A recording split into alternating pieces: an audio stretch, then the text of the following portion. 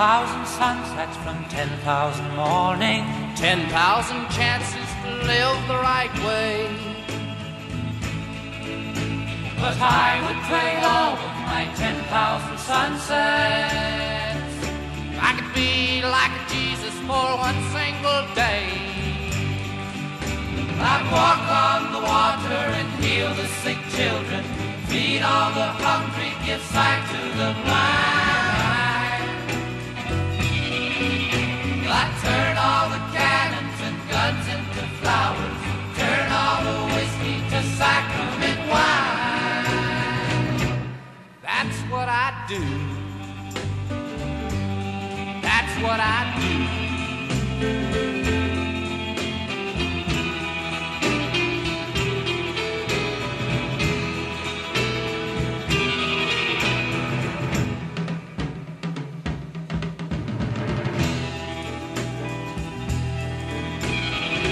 10,000 rainbows from 10,000 midnight, 10 million stars shining above. But I would trade all of my 10,000 rainbows. I could be like Jesus and give all my love. I'd remind the people that hate is an evil thing, laugh at the children and tell them a tale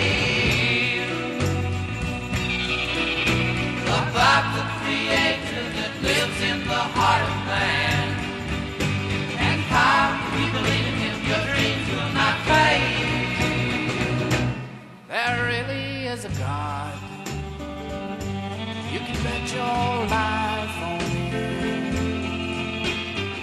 it. Welcome back to the Two Spies Report.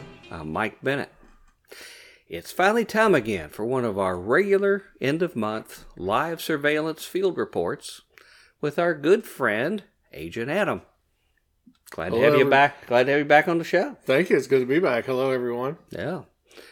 We had to skip our monthly field report last month due to your hosting and production duties of your annual Strange Realities conference at the beginning of this month.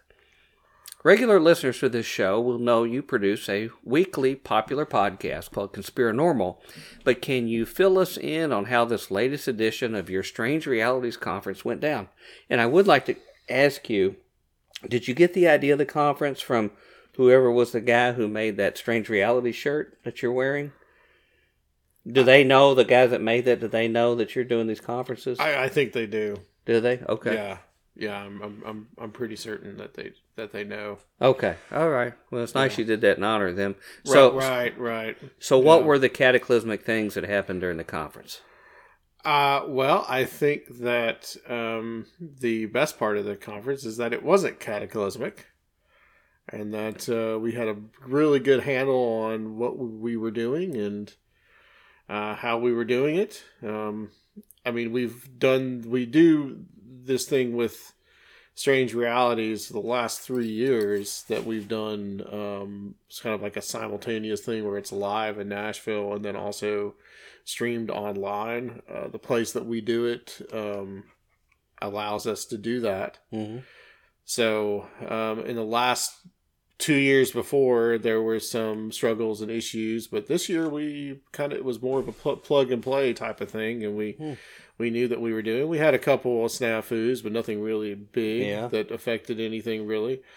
And as far as the speakers at the conference, everything went smooth. Everybody's presentations were really, really good. You got to see a few of the presentations because you came on Friday and on Saturday. What do you think were some of the more significant findings and points people made there?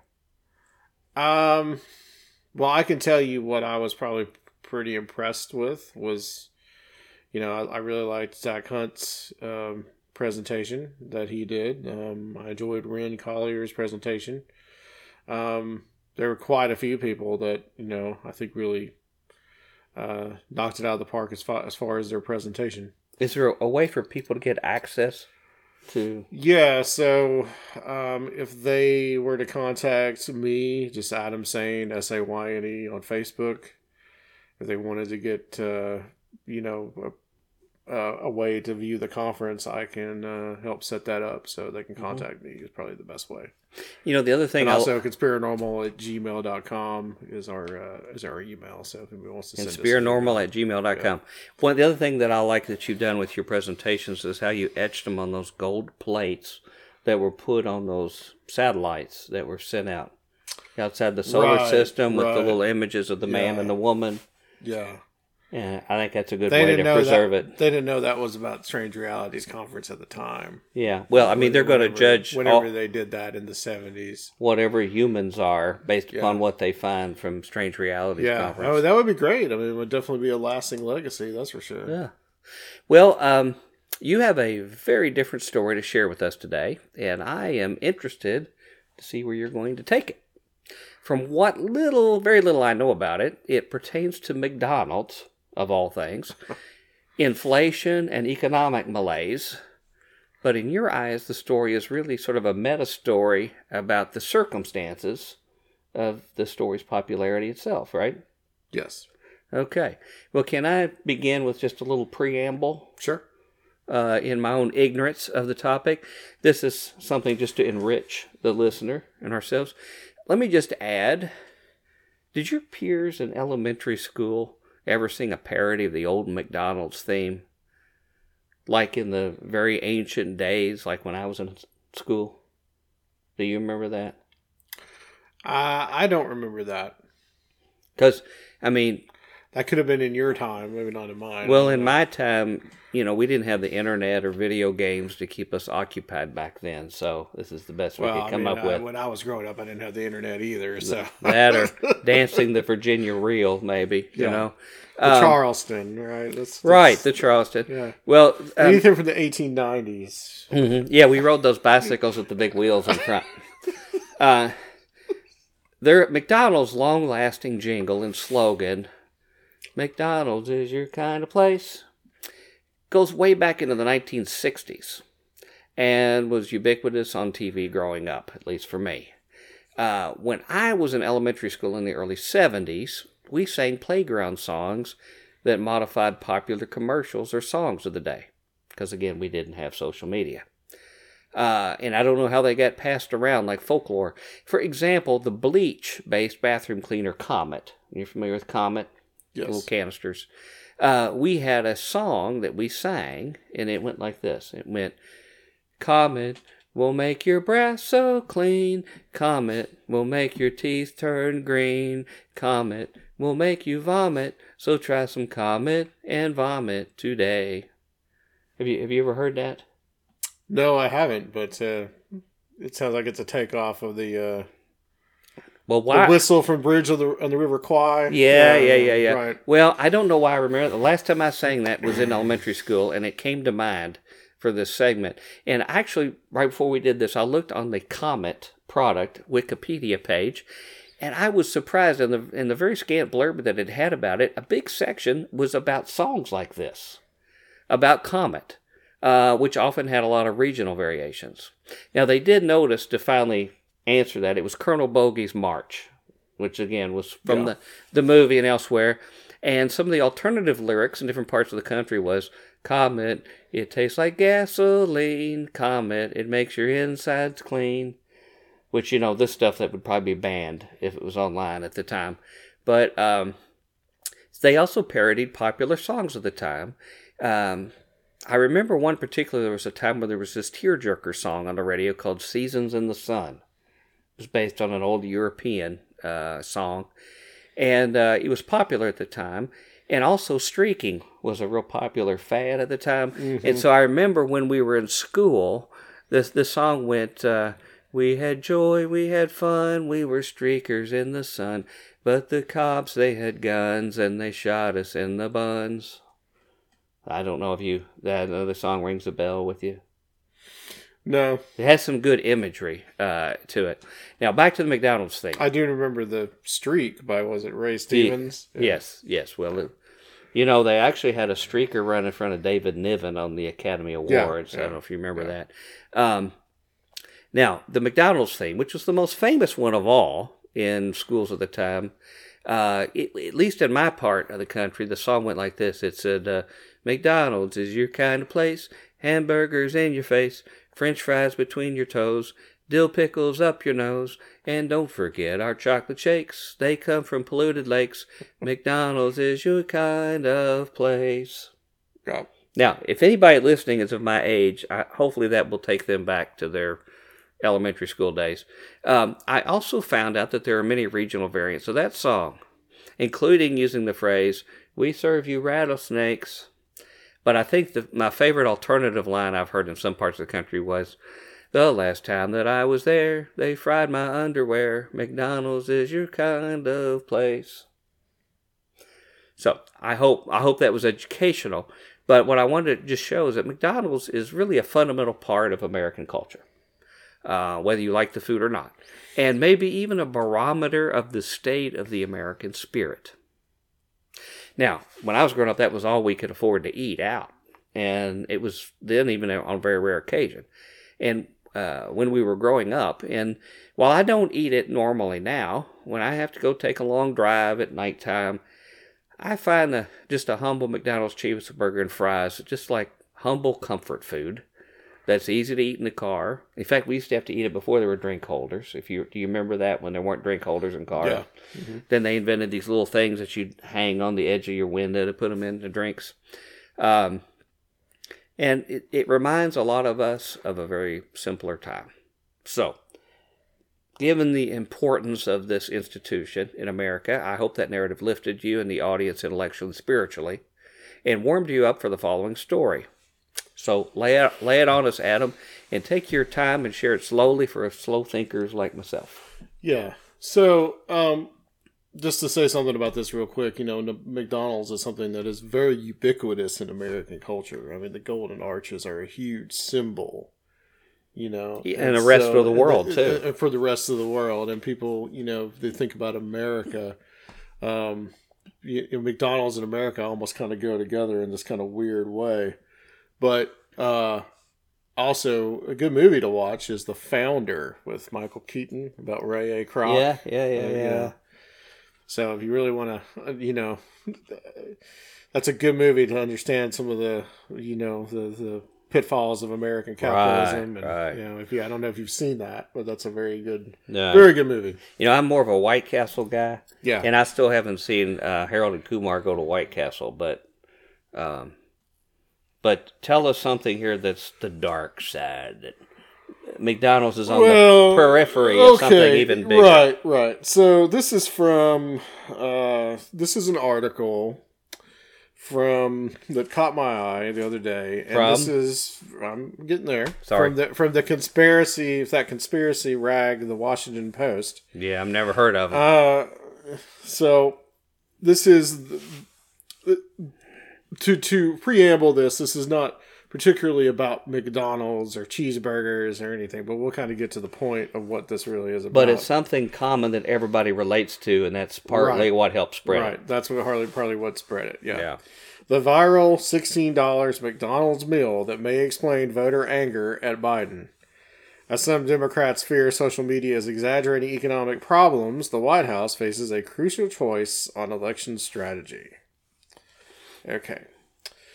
On December 20th, 2022, Topher Olive went to a McDonald's in the town of Post Falls, Idaho, and ordered a limited edition smoky double quarter pounder BLT with fries and a Sprite. The meal cost $16.10, and he posted the receipt on TikTok. Even though he had ordered a novelty item, Olive's video about a $16 McDonald's order went viral, racking up hundreds of thousands of views. After a McDonald's revenue report recently, the same post went viral again earlier this month with at least a half dozen news outlets, including the Washington Examiner, the New York Post, and Newsmax. It should add this article was from this month, November. Picking up the story of Olive's pricey patty. One YouTube video from this month with 2 million views inaccurately describes it as a Big Mac meal that costs $16. Posts on Reddit, the conservative site Twitchy, and elsewhere tied the cost to President Biden's economic management. Mm-hmm. Inflation, the theory went, has gotten so out of control that the price of a fast food burger was approaching $20. These stories soon reached the White House Office of Digital Strategy, which tracked the meme as one of many exaggerated examples of the nation's economic woes, according to a White House official speaking on the condition of anonymity to reflect internal discussions. In reality, reflation has been steadily subsiding, and last week the government reported price hikes had eased yet again in October. The average Big Mac nationally as of this summer cost $5.58, up from $4.89, or roughly 70 cents, before Biden took office, according to an index maintained by The Economist. That's up more than 10%, but it's not $16. And yet one anomalous price from one store in Idaho 11 months ago was ripping through people's social media feeds as if it explained the entire economy. One Democratic official who spoke on the condition of anonymity to describe private conversations said, "What are we supposed to do? Tell the president or Chuck Schumer to send a tweet saying, 'Hey, most Big Macs aren't that expensive'? It would look ridiculous." A spokesperson for McDonald's did not return a request for comment. Nor probably should they. Mm-hmm. The Big Mac conundrum reflects what Biden aides and senior Democratic officials regard as one of their most vexing challenges ahead of the 2024 presidential election. Even as inflation has fallen to a manageable 3%, and although the labor market has remained hot amid strong growth, voters still don't like the economy and they blame the president. Overcoming this discontent and understanding what is driving it has become a central priority of the White House and Democratic lawmakers, leading to a fierce debate among economists, pollsters, and other experts. As the administration tries to figure out how to improve its economic message, White House Chief of Staff Jeff Zients has held internal meetings over the last several weeks with top communications and economic officials, according to two people familiar with internal matters speaking on the condition of anonymity to describe the discussions. A White House spokeswoman declined to comment. Former President Donald Trump has made ridiculing Biden's economic performance one of his main campaign messages, raising the stakes for the White House even more. The administration continues to be torn over how to respond to the negative polling. On the one hand, administration officials say Biden deserves more credit for his economic accomplishments: a booming job market, substantial wage increases for low-income workers, rapid economic growth, that they say are the result of his 2021 economic stimulus and other legislative measures. Americans won't give Biden credit for these accomplishments if the president and his allies don't talk about them, many strategists and party officials argue. When asked about young voters' economic frustrations with the president by CNBC on Monday, Treasury Secretary Janet Yellen said, "I'm aware of that, and I think it's our job to explain to Americans what President Biden has done to improve the economy." And yet some aides are uneasy about pushing Biden to cheerlead for the economy in a way that appears disconnected from the public's frustrations. White House officials are quick not to dismiss the pain of inflation, which Yellen emphasized Monday too, and some voters regard the suggestion that they simply do not appreciate their circumstances as elitist and condescending. Rather than risk appearing out of touch, some pollsters and other Democrats maintain Biden should do more to concentrate on criticizing large corporations and Republicans for making average Americans' economic circumstances worse. There's a huge divide internally about whether we're going to claim success or try to draw a contrast with Republicans, said one Democratic consultant who has pushed White House officials to stop touting economic accomplishments and instead hammer the GOP's economic plans. The official spoke on the condition of anonymity to reflect private conversations. "I don't know how long we can keep doing this and expect a different result." At the center of this debate is a dispute over to what extent social media perceptions, rather than real conditions in the economy, are fueling voters' angst. Yeah. There is at least some evidence that the digital world is painting a bleaker picture than the statistics support. Brendan Gahan, a digital marketing consultant, said that data from TikTok shows conversation around #economy collapsing reached a fever pitch this past month and generated tens of millions of views, even as inflation markedly cooled, growth remained robust, and unemployment stayed near record lows. TikTok abounds with misleading or inaccurate information about the economy. One video in September with 2.3 million views said there was a silent depression. Another video from this summer with 2.1 million views claimed incorrectly, "We have the lowest purchasing power we have ever had in American history," and asserted that inflation-adjusted wages are lower than they were then. Disposable income per capita is, in fact, more than 5 times larger than it was in 1930, adjusted for inflation. A third video with 1.8 million views similarly falsely claimed, we currently are making less than at the height of the Great Depression. TikTok and YouTube have dozens of videos of this kind making similarly false claims. I'd say it's probably in the thousands, not dozens. Brian Hanley, CEO of Bullish Studios, a financial media company that works with content creators, said that it is going to be difficult for Biden to overcome this narrative no matter how many charts and numbers aides provide. We live in a reply guy world, and dunking on people, including the president, is what's going to get even more engagement, and more engagement equals more money, Hanley said. Some economists think these kinds of comments are not just wrong, but dangerous. They have been astounded by polling data on Biden's economic approval and surveys of consumer sentiment, where results during the Biden administrations are similar to the Great Recession, when unemployment was close to 3 times as high as it is now. These economists fear that these exaggerated stories will ultimately lead to a worse outcome, perhaps helping Trump win re-election, and that it is vital to make clear that this remains by many measures one of the best recoveries in modern U.S. history. They also express confusion over why consumers continue to spend so heavily if the pessimism is driven by economic insecurity. The White House official said the administration is working with TikTok creators to tell positive stories of Biden's economic stewardship, while also working with social media platforms to counter misinformation. Folks have bought burgers at the wrong price throughout the history of time, and that includes economists. At all other times, we would look at our burger and our bill and say, wow, I wish I'd done more addition and subtraction, said Justin Wolfers, an economist at the University of Michigan. At the present moment, though, we instead say, wow, I hate this economy. Folks are viewing everything they buy through that lens. Will Stansel, a research fellow at the Institute of Metropolitan Opportunity, said the problem goes far beyond TikTok, pointing out the media also focuses disproportionately on negative views. He said that Republican voters turned on the economy as soon as Biden was elected, hardly a sign of underlying conditions. It is not a conspiracy theory, Stansel argued, to believe the media ecosystem has warped people's views, particularly given how hard it is to assess nationwide economic conditions from one's own personal experience. This has a lot to do with the social media and media environment that young people live in. People's ideas of things like the economy, which they can't experience directly, are being constructed from what they're learning from other people. It's being constructed from what you hear from your peers, trusted sources, and the news media and so forth, Stansel said, arguing that while people can have their own experiences of the economy, they cannot individually form a comprehensive picture of it. People begin to incorporate that into their worldview. And yet other experts and even some Democratic officials see political danger in this approach, in part because voter discontent, even if prone to occasional rhetorical excess, especially on the internet, is driven by a real deterioration in people's conditions.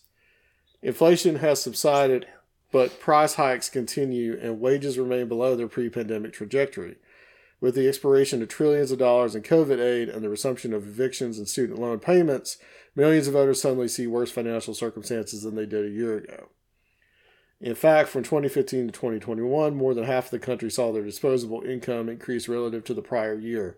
But with inflation and the disappearance of COVID aid, that number has flipped. In 2022, at the same time voters soured on the economy, close to 60% of people saw their income decline relative to last year, according to Matt Bruning, founder of the People's Policy Project, a think tank that supports expansion of the welfare state. The insistence that the economy is just obviously good and that grievances against it are necessarily rooted in bad motivations, our perpetual goalpost moving is really just lazy punditry, Bruning wrote. So this is the opposite viewpoint here. Other issues are also feed economic frustration, high interest rates that have put the dream of home ownership out of reach for millions, rising rents for everyone else, and persistently high grocery prices, among other factors. As inflation has ebbed, wages have begun rising slightly faster than prices, but compared with the trajectory before the pandemic, wages adjusted for inflation are well below where they would have been, according to calculations by Jason Furman, a Harvard economist who served as a top Obama administration official. The number fluctuates depending on which pre-pandemic years are used for the comparison. I'm going to stop there, I think, because it goes on to talk, just a few more paragraphs. It goes on to talk about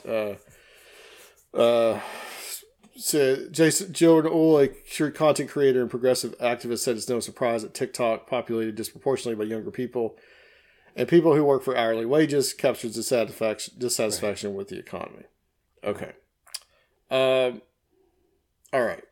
Because I want to make sure that I can get my own kind of commentary on this. Okay. So this article is...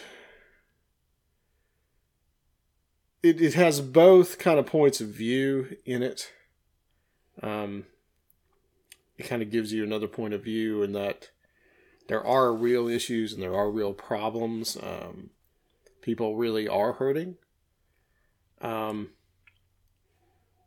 how much of that is because of perception as opposed to actuality or actual real life?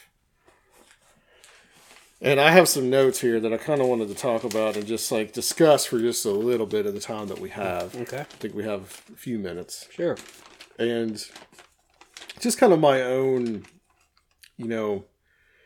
thoughts of things that I've just I've noticed this effect, not just with like McDonald's cheeseburgers, but I've noticed it with a whole lot of other things too. Now, I thought it was just because of things that I was following or things that I was subscribed to. Ever since Musk took over Twitter, and now it's called X, it's really kind of become this real cesspit of kind of racist, anti-Semitic, homophobic things. That's all over the place. The QAnon and Pizzagate conspiracy theories have really just exploded on there. It's almost like it's gone completely to the other side of what it was before, where it was much more of a left-wing place. Mm-hmm. It's now become a variantly right-wing place because I feel like Musk, I don't know if he really understands what he's doing or he's doing it purposely. It doesn't matter because this is what it has become. And I see these things a lot. I see, videos of places. There's one account that shows all these videos of like these stores, and they never tell you really where they are. Usually they say it's in California, but it could be anywhere. They'll tell you that it's these people that go in, and most of the time it's painting African Americans as thieves and these type of things, going in and raiding these stores. And you see these videos a lot now on X. And at least I do. And I thought that I was just maybe seeing it because my algorithms were kind of weirdly going to this, but a lot of other people have told me that that's really kind of what it's become. Yeah. So you see these things, these like, raids on stores. And of course people say, well, I would shoot them for stealing, stuff in the store. And then you see like, pictures of like tent cities and there are homeless issues and real homeless issues in this country. I mean, that's very true. There's a homeless camp close to where I work, and it is an issue. And people do see this, and people are they're not going to blame their local officials, which are probably the people that they should blame for the problems. Who they're going to blame is usually the president, and usually they're going to say, well, if we're going to solve this problem, we need to have Trump back. And that's the real danger of all this. Okay? And basically the mentality has become when you see a $16, value meal for a double quarter pounder with cheese at McDonald's, well, obviously that's Biden's fault, and we need to elect a fascist government in this country because I need my cheeseburgers to be much more less expensive. Well, and Biden, my bacon double cheeseburgers. He probably even went behind the scenes, and he specifically targeted the Big Mac meal. He probably did. With his goal to harm as many people Well, it was as a double quarter pounder, but through the telephone game of the internet, it became a Big Mac. So that becomes the hashtag, right? In a while, expensive Big Mac. In a while, it'll be a bag of fries for $16. So these are some things that and also they didn't tell you what size fry they got. They might have gotten a large fry, or a mop bucket. That might have, or a huge bucket. So these are some things some points that I wanted to make. So social media, and in this article they focus on TikTok, but you could easily say the same thing about Facebook. You can say the same thing about X. You can say the same thing about any other social media platform. So they're setting the narrative. It's a manipulation of reality, and it's also a hyper reality. In other words, it's all hyperbolized. It's all blown out of proportion. It's to make it look like we are facing the most imminent disaster as possible. Okay, and there's a narrative, especially on X. I've noticed this, formerly known as Twitter, that the country is falling apart, that it's declining under Biden specifically. Now, the country may actually be falling apart. It may actually be declining, but it might not be because of Biden or the Democrats or anything else. But this is what they want you to believe politically. Yeah. Okay, so there's a political narrative that is being discussed here and being created. I would say that the falling apart of the country probably happened right after the Pilgrims landed on Plymouth. Well, if you really want to go that far, then we can I'd say it started going downhill after that. So this is the role of a lot of this is the role of some of these accounts, like I mentioned before. But then you also have these influencers, and you're going to see them a lot more on something like TikTok than you would see on X. But what I notice on X, because that's probably what I'm on most of the time. I don't really post anything other than it's about my podcast or the conference or whatever. I don't really get involved in these fights or these issues. But they say, you have these influencers that people that are fake. I've noticed this. That they potentially really don't believe in the political worldview that they're propagating. Do they really believe what they're saying? Do they really believe in any of this stuff? It seems that what they're really doing is like this has become their job. So they're told, well, you're going to get this many hits. You'll get this money from who knows from where, from a think tank, from a foreign country, which we know happens. Internet Research Agency. Right. Anything like that you're going to get this money.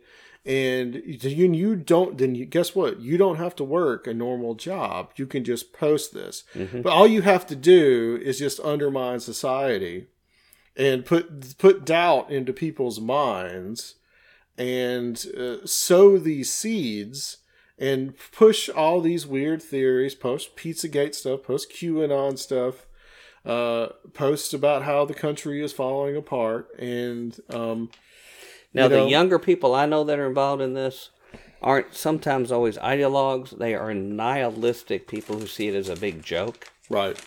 And to them, their enjoyment is seeing how much influence they can have by... Okay. So, case in point, there's one person on there that's actually here in Nashville that posts all kinds of stuff. And I find it really super hard to believe that he actually believes anything that he's posting. Yeah.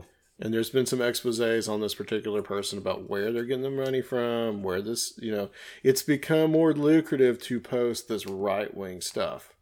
Because before, when it was right-wing talk radio, it was more lucrative to be on that than it was than it is to be on a talk radio from the other side. So it's more lucrative. It's more eyeballs fall onto this stuff. Another case in point that I want to mention, I saw this one thing where this girl, well, young woman, probably in her 30s really, was talking about how, she was really regretful that she didn't have this traditional life and that she didn't get married and that she didn't have kids. And this is one of these things that she films in her car. And and I watched this thing and I'm thinking to myself, does she really, or is this just for hits?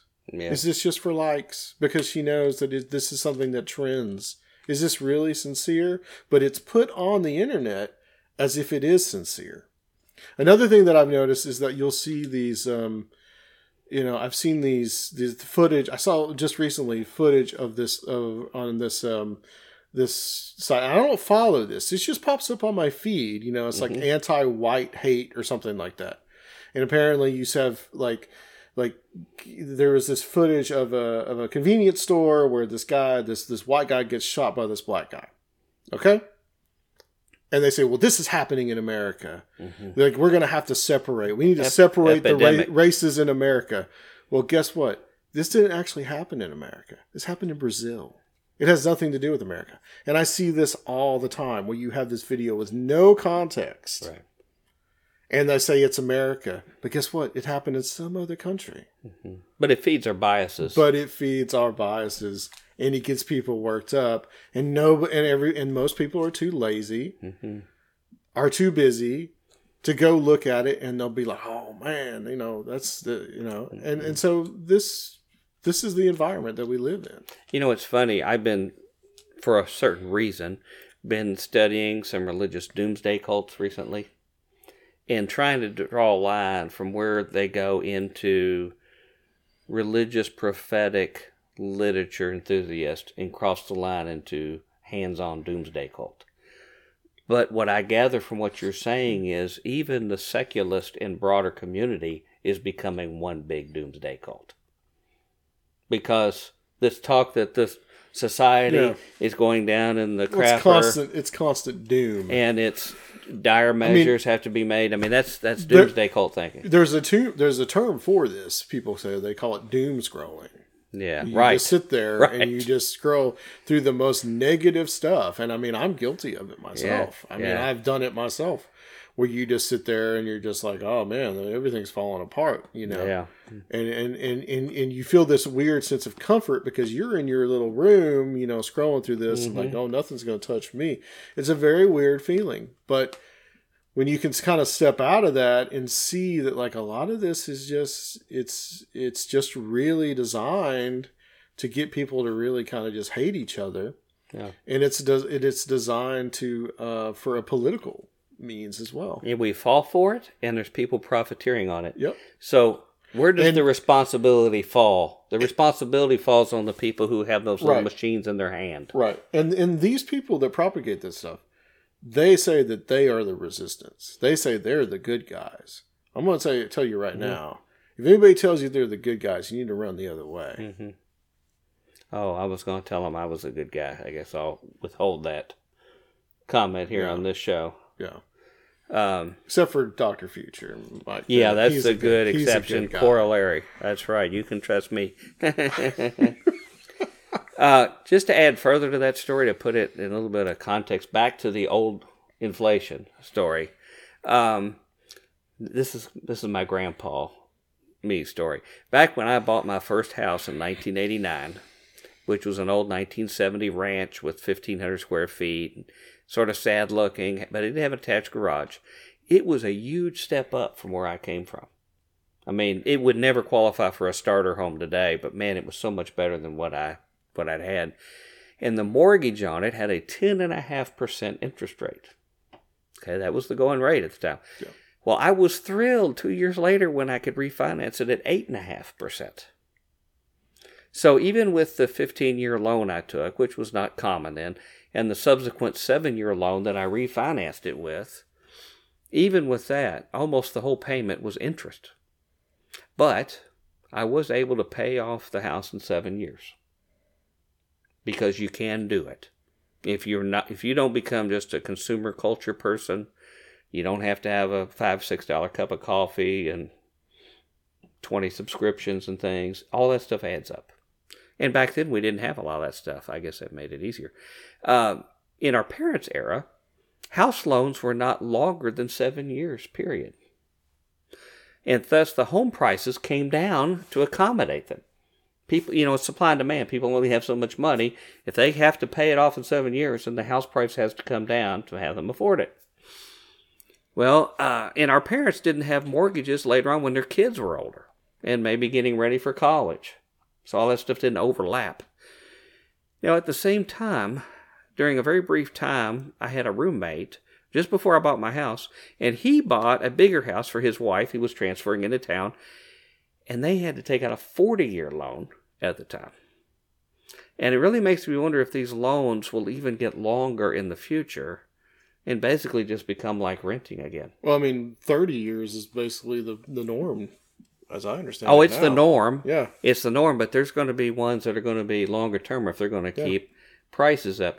But people are going to have to realize, having a car with air conditioning I considered a luxury growing up, that maybe when I got old, I could have a car with air conditioning, or one that I didn't have to keep pouring oil in or whatever.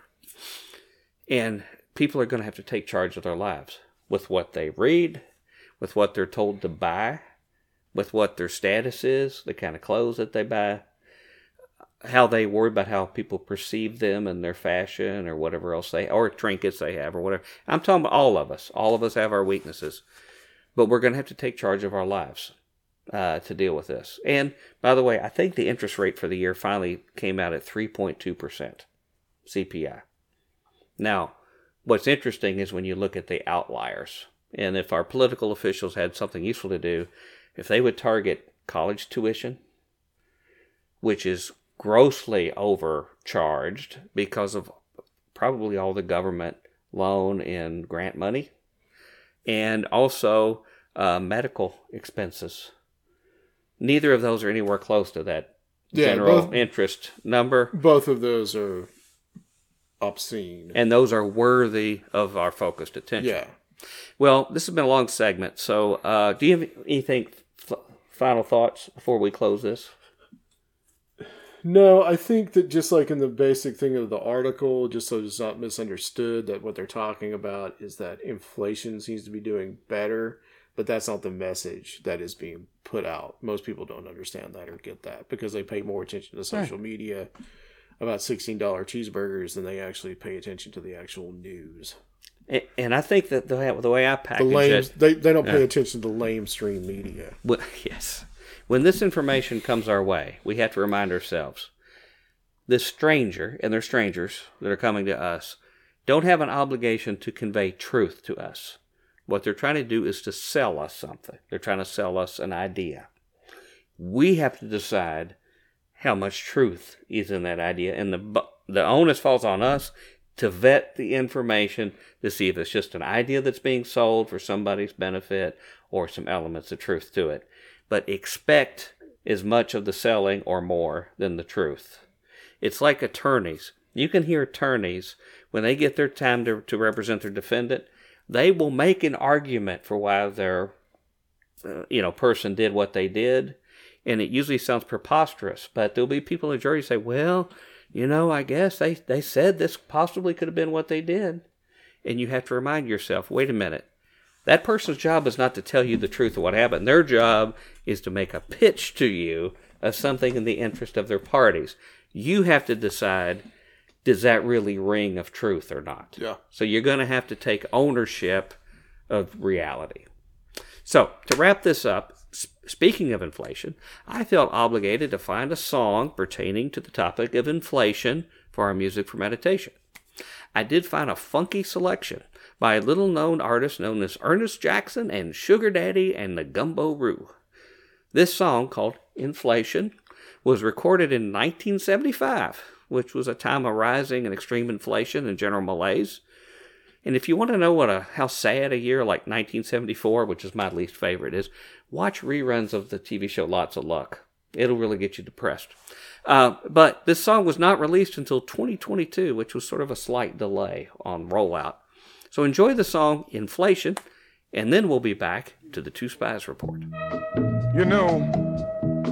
With the food and rent going up daily, man, it's becoming a day-to-day hassle just to survive. You see, inflation and taxation has taken over our great nation. People, stop what you're doing and listen to what I have to say. Inflation is in the nation, and it's about to put us all away. I can see a depression coming on, but like most of you, I hope that I'm wrong. With the money they pay a man to live on, how long can it carry on? I said, inflation, why don't you get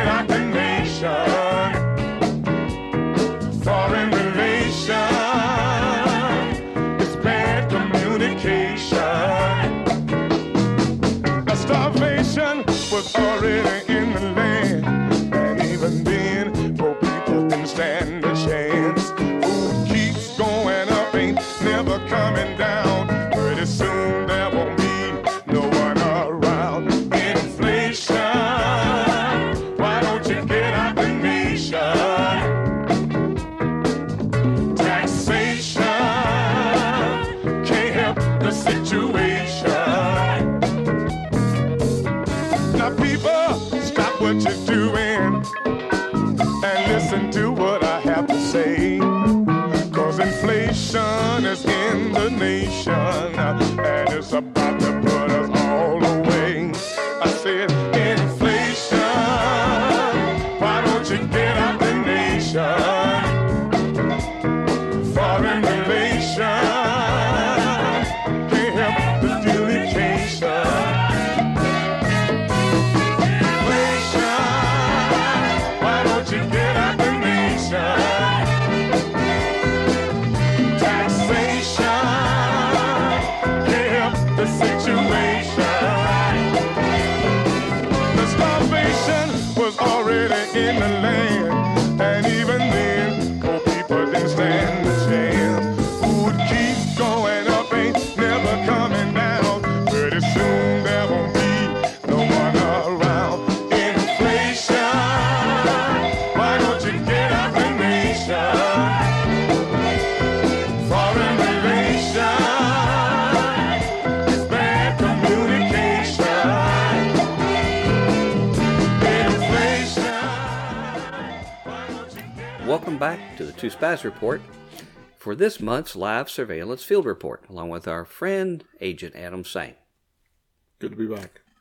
I will have to tell you, in our last report when you were with us, you reprimanded me about mentioning the $5 cup of coffee. I know that's sacred talk. You do. That's fighting words to anyone under a certain age. So, but you know, I have no skin in the fight. what this show is about is all I'm of our just giving- sacred cows. Just giving you a hard time. And if you worship the designer coffee, then we reckon. But we should all recognize that we all have Now, that in our lives. pumpkin spice is done, so Now you're more of the international coffees variety, right? Like the General Foods International. Listeners to this show over the last number of months know how they excruciatingly have had to listen to my droning contemporary field reports on the growing scandal of Tim Ballard and Underground Railroad, and the entire circle of players in their sphere of the spreading anti-child trafficking mania that is swept in a large part of conservative evangelicals as their devout supporters, either unaware or uncaring of the corruption and perversion now exposed within its own ranks. Well, this week will give listeners a break to cleanse their palates from that weekly narrative that I have shared since this past August, and started, I might add, by a story that you shared before that time about a new conspiracy of theater owners allegedly sabotaging the showings of their breakthrough film of their imagined exploits called Sound of Freedom. yeah, which everyone has forgotten all about this. Yes. However, I am going to mention a conservative media player and group now, not often cited, but really a top-tier player in conservative and religious right media, and generator of another gospel of the type I cite in my last book, Two Masters and Two Gospels, and in effect provides its own church of the airwaves of sorts for many in the religious right.